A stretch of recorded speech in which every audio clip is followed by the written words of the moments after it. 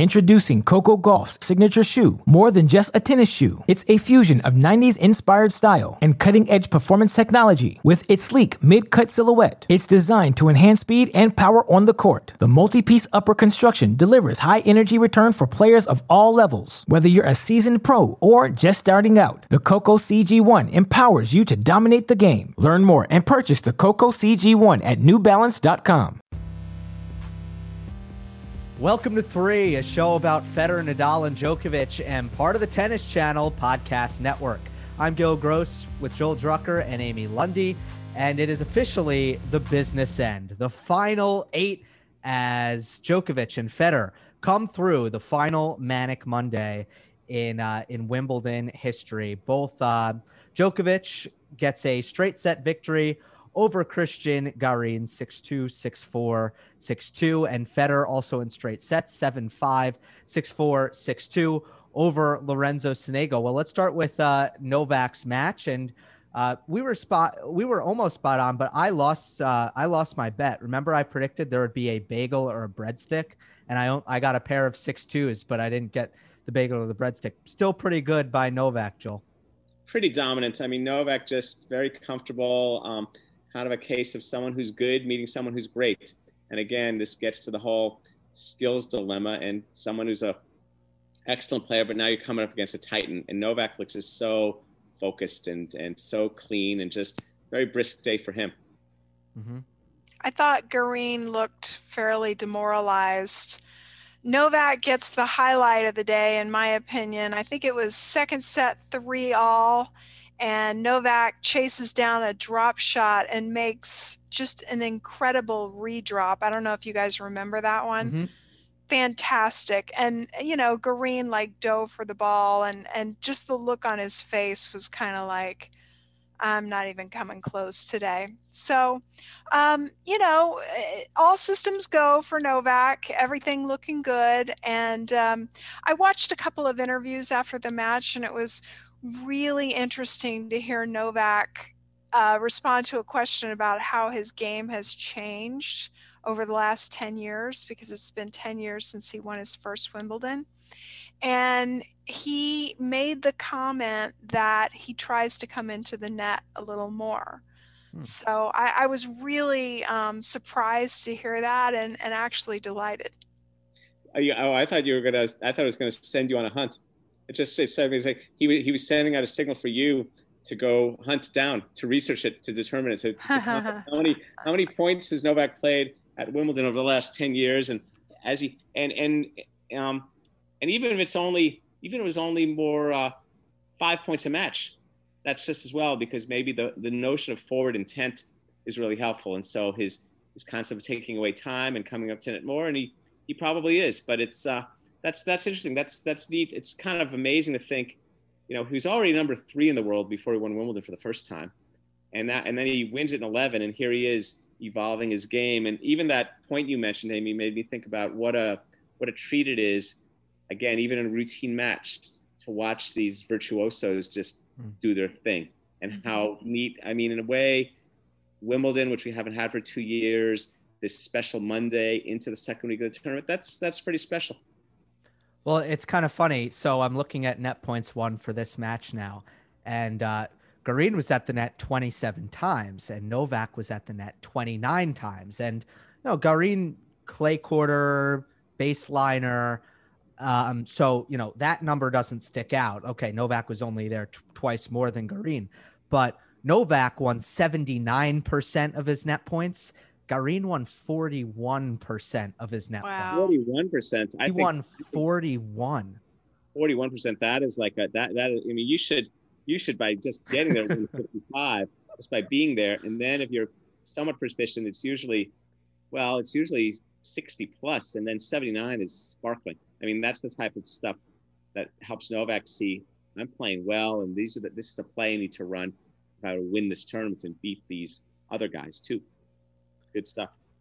Yeah. Well, I think Novak's in the camp, and we've spoken about this before. He's kind of like Nadal, where he hits great approach shots, and he's not going to come to net unless he hits a great approach shot, right? Yeah, it's a little. I mean, Roger hits pretty good approach shots, but I think Roger's a little more versatile volleyer.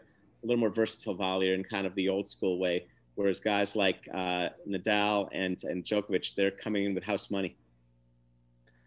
I can still I'm still not used to watching Djokovic. I'm getting used to it, I must admit, but I'm not used to watching him play matches where he is the way better server. And this was another one of those matches. And it just, every time that happens, it feels so unfair because you have the greatest grass court baseliner of all time, likely. And his serve is way better than his opponent. Yeah, his serve has improved, over the last 10 years that they were looking at that time frame since he won his first Wimbledon. Djokovic's serve has gotten even better, and he was going through that phase for a while where he was hitting that really hard and fast second serve that it wasn't quite as fast as his first serve, but it was not as slow as the typical second serve. And I looked at his serve speeds lately for this tournament, and they're not quite that fast. So he's back down to more like a typical second serve. But then again, he hasn't really needed to do anything special. Well, also grass is kind of like a tax credit on your serve. Everybody's serve is better on grass. It aids it even in the contemporary grass. So he just and I think this is also, we can talk about the Goran effect. I mean, I don't like to think of coaching as autobiography, but clearly when you have someone who served as magnificently as Goran Ivanisevic, there's some concepts in there. Might even be as simple as how they go about practicing it and some of the things they do to build, to sharpen the technique and see the sequences and all of that. I heard Brad Gilbert make an interesting point just on serve speed today, where he said Wimbledon is the coolest major. And that's going to take a little bit off your serve where the balls are a little bit less compressed in the cooler weather. So the court surface helps your serve. But in terms of what you're getting on the radar gun, that might be the difference between, 1 or 2 miles per hour. I don't know. We'd need a physicist, but I thought that was an interesting idea.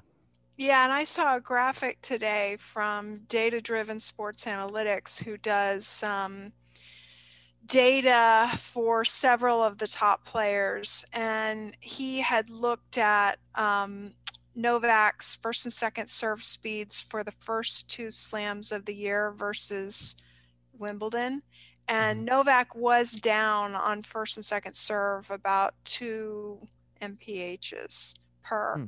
Not that it's a big deal, it's just, and the bottom line is, are you winning and are you effective with your serve? And obviously he has been. Yeah, at the tune of 92% first serves won against Christian Garin. So that brings up the quarterfinal for Novak, and we'll get to Federer after this. Well, we didn't do any draw cat. This is why we didn't break down Djokovic Rublev in our draw show. I thought Rublev would make it to this quarterfinal, but he loses in 5 sets today to Hungarian Marton Fucsovics, who is just always dangerous in best of 5. He's been in the round of 16 at all 4 majors, and now in the quarterfinal.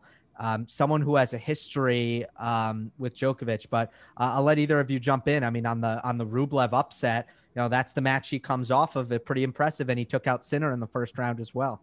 Marton Fucsovics, he beat Sinner, Yuri Vesely, Schwartzman, and Rublev in consecutive rounds. That's entering into kind of, he might be nearing the new Gil Gross cult favorite, work hard, grind it out kind of guy. I don't know. He's very that's impressive. And I'm beginning to have a little bit of a concern about the Rublev future. Like, is he going to be kind of a parked, 8 through 20 guy and not quite be a 7 through 4 guy?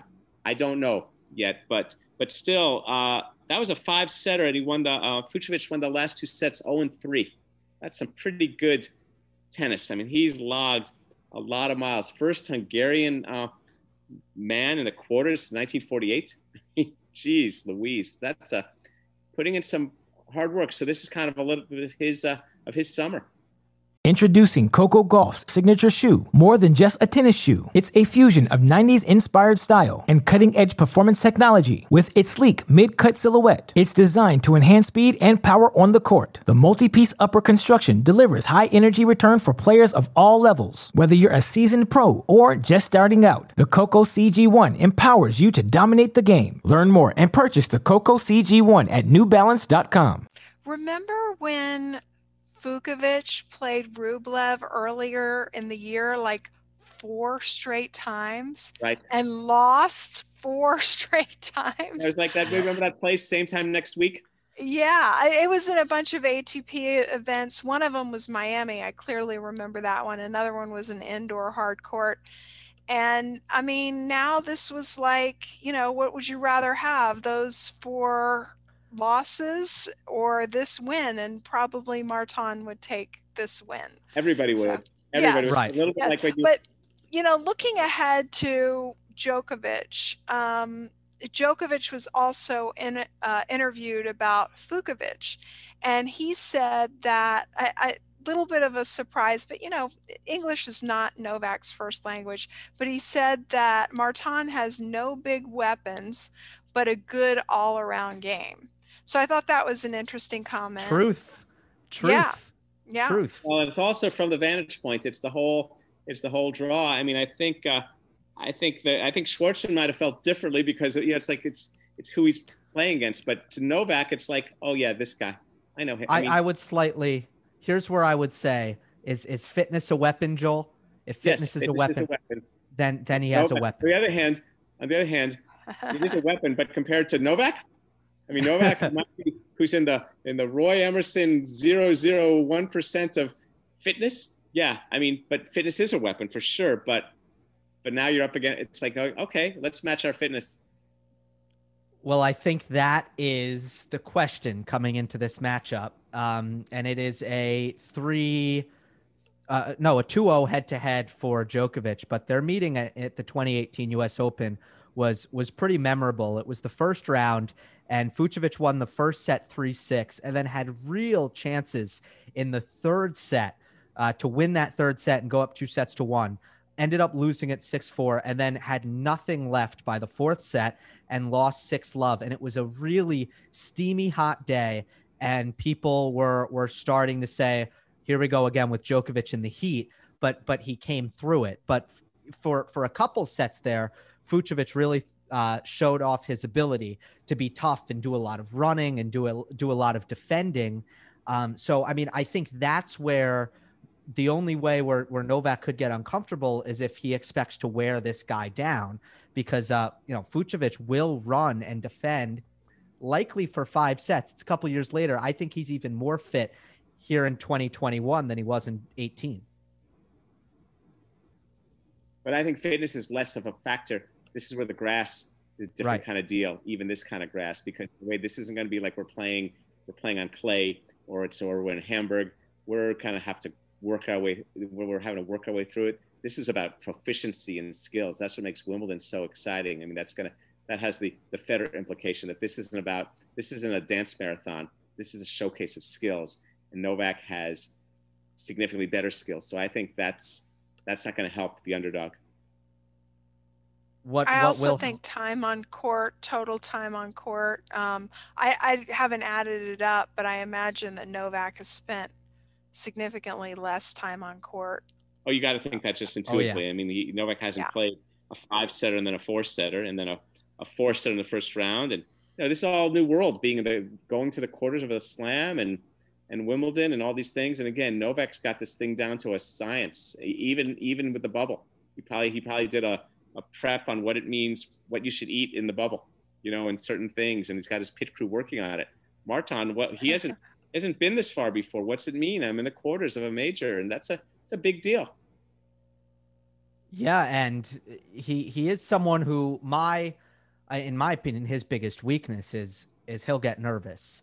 And I've watched him a lot, and I think when he's at his best, he's just a sensational player who should be seated along with Struff, and that's my new committee that I started today, which is the Make Struff and Vukovic seated committee. But he will get nervous. And we've seen Garin, Garin looked a little bit deer in headlights in the first set. And we've seen it with a couple of guys now at this tournament. Well, the way in every era, there's a style that's the prevailing way of playing. And Novak is kind of the master of the prevailing style, just like, let's say, John Newcombe was a serve volleyer kind of player and was the master of that in his time. And so the guys who play that way, when they come up against these other guys, they're gonna beat a lot of the people who they should beat. They're gonna win their tough matches. Rublev can win a 5-set the next time, but then you get against the big guys. What do you have? How much broader is your line of attack for beating them? I mean, what becomes? I mean, like Garin, what was his? How does he think he's going to compete in that match? He's going to compete. He's going to try. But what's he got that's really going to question Novak? And this gets to the skills development thing, maybe from an early age, but also when you're on the tour. And it's hard. I mean, it's hard. I mean, pros have told me they got a game that's gotten them pretty far. So it's not going to suddenly, you're not going to expect to see this guy become like, Boris Becker at the net. He does some stuff though, I mean, I like agility. The backhand slice was key against Rublev, and I'll be interested to see if he does that against Novak. Federer does that against Novak on grass. We saw Dan Evans do it on clay, right? I mean, it's just a shot. It's not going to win a match for you. But it is interesting. And what Rublev didn't have was the ability to just slice back, right? Because if someone hits a great cross-court slice against me, I'm just going to slice cross-court back. And Rublev just doesn't have that. And Novak does, right? Novak's got a lot of things. Yeah, he's got a lot of stuff. Yeah. Let's get I believe we're ready to get to Federer now.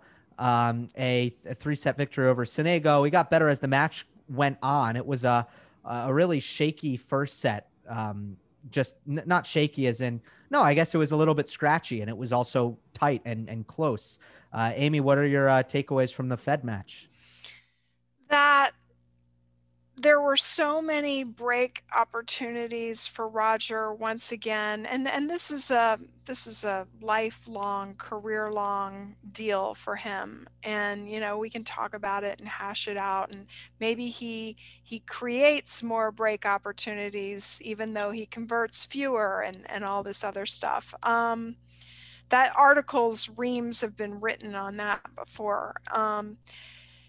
He actually, I thought, did well getting into those really long service games of Sonego in the first set, because I don't care who you are, if you serve that much and you're doing 11, 12-minute games, you're going to tire out. And it's just the law of nature and physics. Your serve may not be what it was, and you're going to tire out mentally too. So just getting into those service games was a huge key. And then he pulled that first set out, and he looked great from there.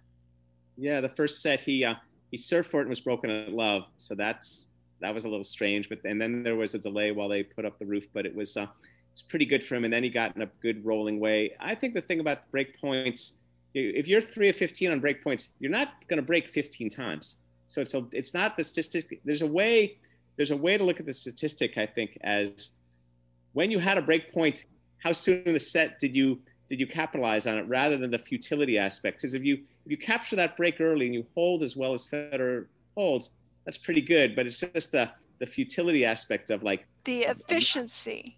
The efficiency of it. Well, capturing it, for example. But if Federer breaks serve at 1-1 on his first break point and then keeps holding, and through the rest of the set he's getting break points, but he's not winning them, that's less frustrating because he got the break anyway. But if he's not getting the break and suddenly now it's 5-all and he's let 8 of them go by, then it's interesting. You're right. It's the efficiency. It's the capturing it soon enough to put yourself in the driver's seat. But today to me was the most emphatic example of Federer. Yeah, I see. Now I see why you left Paris. This is where you wanted to be, and then it became the covered court, and it's Wimbledon. It felt like, okay, this is why I left Paris. What Roger was saying with his tennis, and he was playing pretty fluidly through those last 2 sets of that match against a what a tricky shot-making, slashing kind of opponent. I thought he did a lot of good things. The return was, I think he was getting first serve returns in play, especially after the first set, and then just, getting the misses behind it that Sonego was sometimes just not really sure-handed. And he was attacking the Sonego backhand very regularly, and he was getting to net more than any other match thus far in the tournament, which just tells me that when he sees a short ball, that green light goes off in his head, and he's taking it as an approach shot, and he has his convictions about him. And I think that's the best version of Roger Federer. I don't think that there's that much that you can take from that match that was negative. Yeah, and remember, I know I sound like a broken record, but every round for Roger, I talk about his serve and is he getting enough easy points, free points on his serve like he always has done at Wimbledon. And I perceived very early on that he wasn't, like early in this tournament, that he's not there yet, that where are the 90-second service holds and all that. Well, I saw a stat today. This is really good. This is also from Data-Driven Sports Analytics. In round one, unreturned serves of Roger Federer, 30%, round two, 35%, round three, 39%. Shane hasn't updated yet for this match against Sonego, but I bet you anything it's above 39%. It's great. And it's going to be interesting to see in the next round, no matter who he plays, he's going to play a pretty good returner. So that's going to be an interesting thing to see. I mean, I think his next round he's going to play against probably his best quality returner. So that's right. That is a key metric for Roger, because it's like all these things with Roger, break points, coming to net, all these things. How do you make the points shorter? How do you make the points shorter? How do you make the points shorter? And how do you do that around the whole corner of things? Because there's going to be some longer taxing rallies. So how around the corner, it's kind of like, what was your concept the other day, Amy? The field, the magnetic, force field. Roger, the force field. Yeah. So how do you keep that reinforced? How do you keep all those bolts reinforced? Mm-hmm. So am I getting traction with serve? Because with Roger, it's interesting how that works. It shows you how multifaceted his game is too. And again, to get at the whole skill building thing, it's a really interesting thing for players like Roger and Novak and Nadal, how these guys aren't monolithically great. They're great in little incremental parts. It's like a team sport where you're adding a wide receiver, making the lineman better, making all these little parts and pieces better. And you see how it'd be interesting to ask Roger the same question that Novak was asked. How are you better than you were 10 years ago? Yeah, we saw things with the back and stuff. That'd be interesting. Pretty soon he'll be using the weed racket, the big racket. It'll be really interesting to see the unreturned percentage, because it felt like Federer was getting 3 points, but he had one ace the entire match. So that'll make it even more fascinating to see, did he make up for it with the number of service winners that he hit? Yeah, and it's unreturned serve percentages. I guess I'll go on this soapbox. That should be on every stat sheet. Is right. Every stat sheet should have that, and it doesn't. Like the official stats don't have it, but on the world feed broadcasts they do have it. And I didn't catch it, but I just want to throw that out. Separate from aces, is that your desire? No, with aces. With aces. It's just how many. But I think it'd be great. I think it'd be great. For example, they each have, there's a psychic gain from each that's a little different. I mean, ace is kind of like, whoa, that was pretty neat. Where, I mean, not that Federer can't hit plenty, but an unreturn is like, oh, that's good. It's like a missed passing shot. I'd rather getting a guy to miss a passing shot is better than a volley winner. That's the next step. I don't disagree with you, but let's make baby steps, because right now they won't even tell me how many returns go in play. Well, Gil, just to let you know, those stats are being kept. I'm aware. I meant to print out a match report that I had from 2019. It's an 11-page report from IBM. Every single match that's played at Wimbledon gets an 11-page report filled with stats like that. And unreturned serves, you could very easily figure that out, probably by adding, if they don't just outright keep that stat. Anyway, the public gets to see about, I don't know, maybe 10-15% of the stats that are actually kept. Yeah, I'm just saying, like, that is a very basic stat that should be out there for everyone. Like, it's as important as anything. Well, more important than aces. It's a better stat than aces. Oh, it's definitely a better stat than aces, and it also then can kind of parse what goes on in the rallies, because now the 0-4 is, you can put that aside and then look at rallies as discrete from just, you see what I mean? So then can look at rally length truly beside, as like, if the rally doesn't start, if the rally ends with a serve and a missed return, what is that? What do we call that? Is that a one-shot rally? Is that a two-shot rally? That is a one. Really? That is a one. Shot. Yeah. I hit a serve and the point ended. Yeah. That's so there's or I hit a serve and exactly. And the ball was off somebody's racket. That is a one. So the ball off the racket is as unreturnable as a hit, as a long, of course. Yeah, that's right. But that stuff could be really interesting, because again, I think missed returns are more psychically rewarding than just aces. It's like a missed return. Oh, maybe depending even though on the miss, right? If they smoke it and it lands at your foot, but an inch past the baseline, that's one thing. Yeah. But I actually think this is a super relevant conversation to Federer's next opponent, and we don't actually know who that opponent is, but especially Medvedev in particular is nearly impossible to ace. Djokovic hit 103 aces over the course of the 2021 Australian Open, and I think he hit like 2 or 3 against Medvedev. You can't ace him. He's standing 12 feet back. He's 6'6". You're not going to ace him, but you can get forward. You can come forward on him. And Hurkacz similarly very long, and is another good returner in his own respect. So I guess the interesting thing right now, and we'll talk about the scheduling, but for either opponent that Federer faces, I think we're looking at a kind of a similar deal. Someone who is a pace absorber, a redirector, a very flat backhand, and someone who's less comfortable creating than they are reacting. So who of these guys, it's interesting, the legacy from the three, that in some ways these guys have the two-hander and the one-handed thing, but in certain ways that thing is a little more borrowing pages from some of the Federer book than the Djokovic book, because Federer at times his career has been not a redirect. Federer has been a pace absorber with his returns. You see what I mean? Mm-hmm. These guys, they don't quite return in the Novak way with a two-hander or Nishikori or Rublev. They're kind of crafty, right? They're kind of, it's a certain kind of disruption. So it's an interesting style. That's a fascinating match to see how they each do against Federer, and they each played him.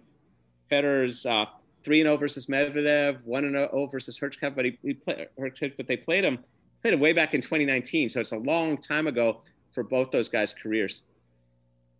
So interesting matchup. Medvedev is going to be would be a tough matchup for Federer. If I were Roger, I would go to that Australian Open final against Djokovic where Djokovic smoked him, and I would just put that thing on repeat. Or I would have his coaches look at it and say, where are we getting the errors from this guy? Is it the forehand? It probably is the forehand. And just start cooking up patterns to play against him, and just put that thing on repeat, because you're right, Gil, getting the free points off of the serve is going to be tricky.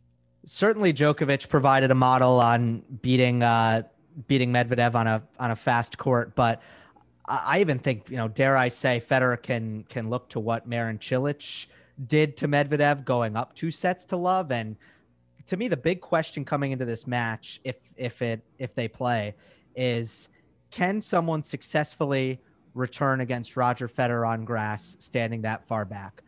Is he going to get exposed via the serve and volley? Is Federer going to hit a serve +1 approach shot, every single time? Because it's just really difficult to make up that ground. And I just think Federer is going to go to the net. I think he's going to live there on his service games with Medvedev so far back. And then also the way he takes away depth with the drop shot or a short slice. Yeah, I agree. I think there's value to be gained from watching how Novak beat Medvedev, but Roger would think, hey, wait, I'm Roger Federer. I build points a little differently than Novak with my forehand. And I mean, this gets to our ongoing forehand discussion or our serve discussion about how these guys use their shots. But certainly there's some things Novak did, but there's a different, Roger's the dynamic quality of his forehand, the way he waits, that he holds the ball, as it were, and can then hit behind people harshly and angled. But I think Federer's would look at that as sort of like a little bit of a mathematical question, like, what do we do here? Chat with his team a little bit and kind of do the Roger thing, but it'd be tricky. I really want to see him play Medvedev. That really intrigues me because when they last played, it was a whole different stage of Medvedev's career, and now it's a newer Medvedev who's used to these stages, and that should be really fascinating. I agree. Now, Hurkacz is, to me, again, I think just a slightly less dangerous version, or not even slightly, it's almost disrespectful to the world number 2, a less dangerous version of Daniil Medvedev, a similar kind of flat counter-striking style. So regardless, Roger will be asked to do things. So it should be interesting. But we have to talk about the scheduling because there's always going to be already a notion that Roger Federer gets preferential treatment at a tournament like Wimbledon. And, people had an eyebrow raised at the fact that Medvedev and Hurkacz, who were in the middle of the 4th set, were not scheduled on center court after the Federer match because it was raining. And the original match was on court 3, no roof. So the thought process was, why don't you just put them on center? They would have gotten it done in all likelihood before the 11 p.m. curfew. If they just put them on center, close the roof under the lights, and they could finish the match. That way they get a day of rest on Tuesday like everyone else. Do we have any thoughts on that decision? Well, matches have been relocated. There have been times at terms to say, thou shalt not move courts. Wimbledon has done this before, and so I was a little surprised. So it was relocating more than scheduling. The original schedule had them on a certain court, and the center court schedule was that. So the fact that there was time in the day and the tournament didn't move them there. Medvedev is up 2-1, and it's 4-3 in the 4th.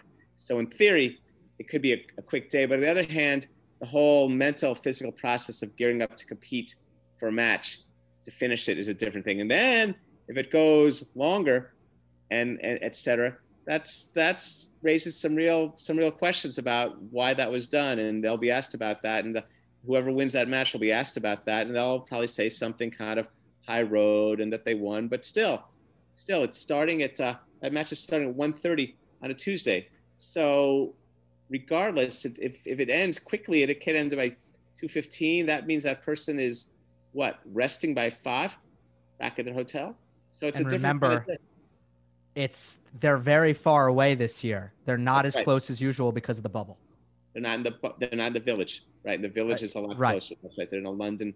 So there's a whole other process around that. So it's basically putting in a whole day of work so I don't know. What do you think about that, Amy?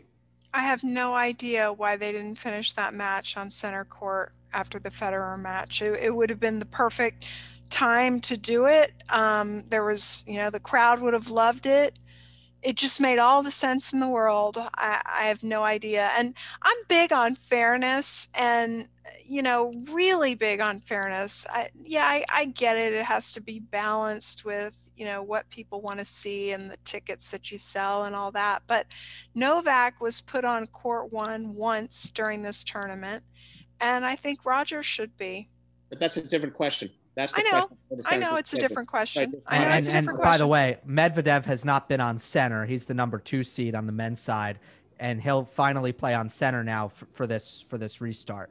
So yeah, there I mean, have been questions about that. every time you put Roger on center, that's somebody else's opportunity not to play on center, and it becomes Roger's home court, and that's where he's comfortable, and he, you know, he's knows that court very well. And if he goes through the entire tournament and doesn't have to play on another court, you have to ask yourself, how fair is that? I don't know. Well, that's going to happen now because he's in the quarters. This could get to our future labor PTPA kind of questions too, about what makes the sport run. I mean, because in a way, the players know that the success of the three has lined their pockets because they're the marquee players. So the challenge, I think, what I'm curious to see as we look at the PTPA and the need to create more income equality is then how do other players help continue to move the needle so the whole sport becomes successful? Because we all know those guys are all great. All these players in the top 200 are tremendous players and all capable of playing great tennis on center court. So how does that affect the ways and the mix of the current marketplace, the desired marketplace? It's a fascinating kind of topic. But yeah, Roger Federer, I mean, it's just like we were talking about this before. Jimmy Connors, I think in 14 years at the U.S. Open, never played outside of Louis Armstrong court. And granted, the secondary court there the grandstand wasn't as robust as these other courts. It didn't have as many seats. So I get that, but it's interesting to think about. Well, I feel like we should acknowledge the possibility that the players were asked if they would like to finish on center, and someone, and it might have been one of them, it might have been both of them, or their teams, and they said, no, let's get to bed. It's late.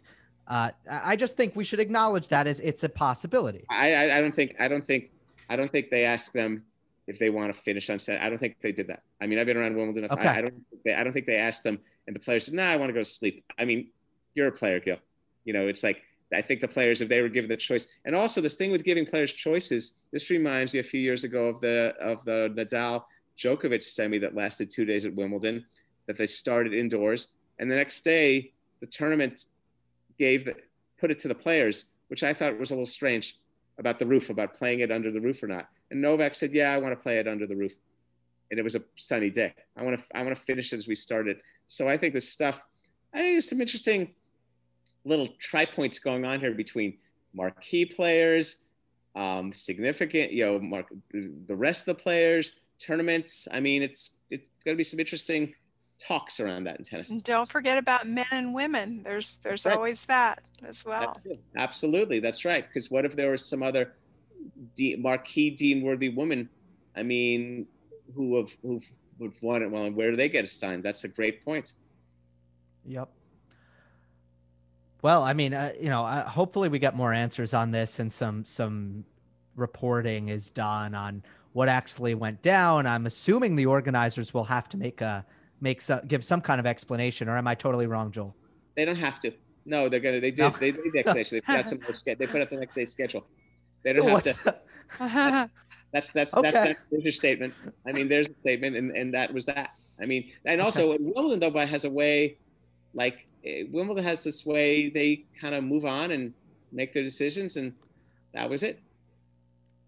It's probably smart, right? If you make a statement now, everyone might be up in your grill for your logic. I don't know these things, and some of this stuff, it's like, who knows? So they come out tomorrow, Medvedev wins in 20 minutes, and there you have it. Yeah. Well, all right. Federer's opponent to be decided tomorrow. First up, center court, 1:30. Djokovic will take on the fitness monster, Marton Fucsovics. And we are looking forward to that. And of course, we'll have a pod for you the night of, or the afternoon after. That'll do it for this episode of 3. Remember, we're available on all podcast platforms. And if you're watching on YouTube, make sure to like the video, subscribe, and leave a comment. We will see you next time on the next episode of 3.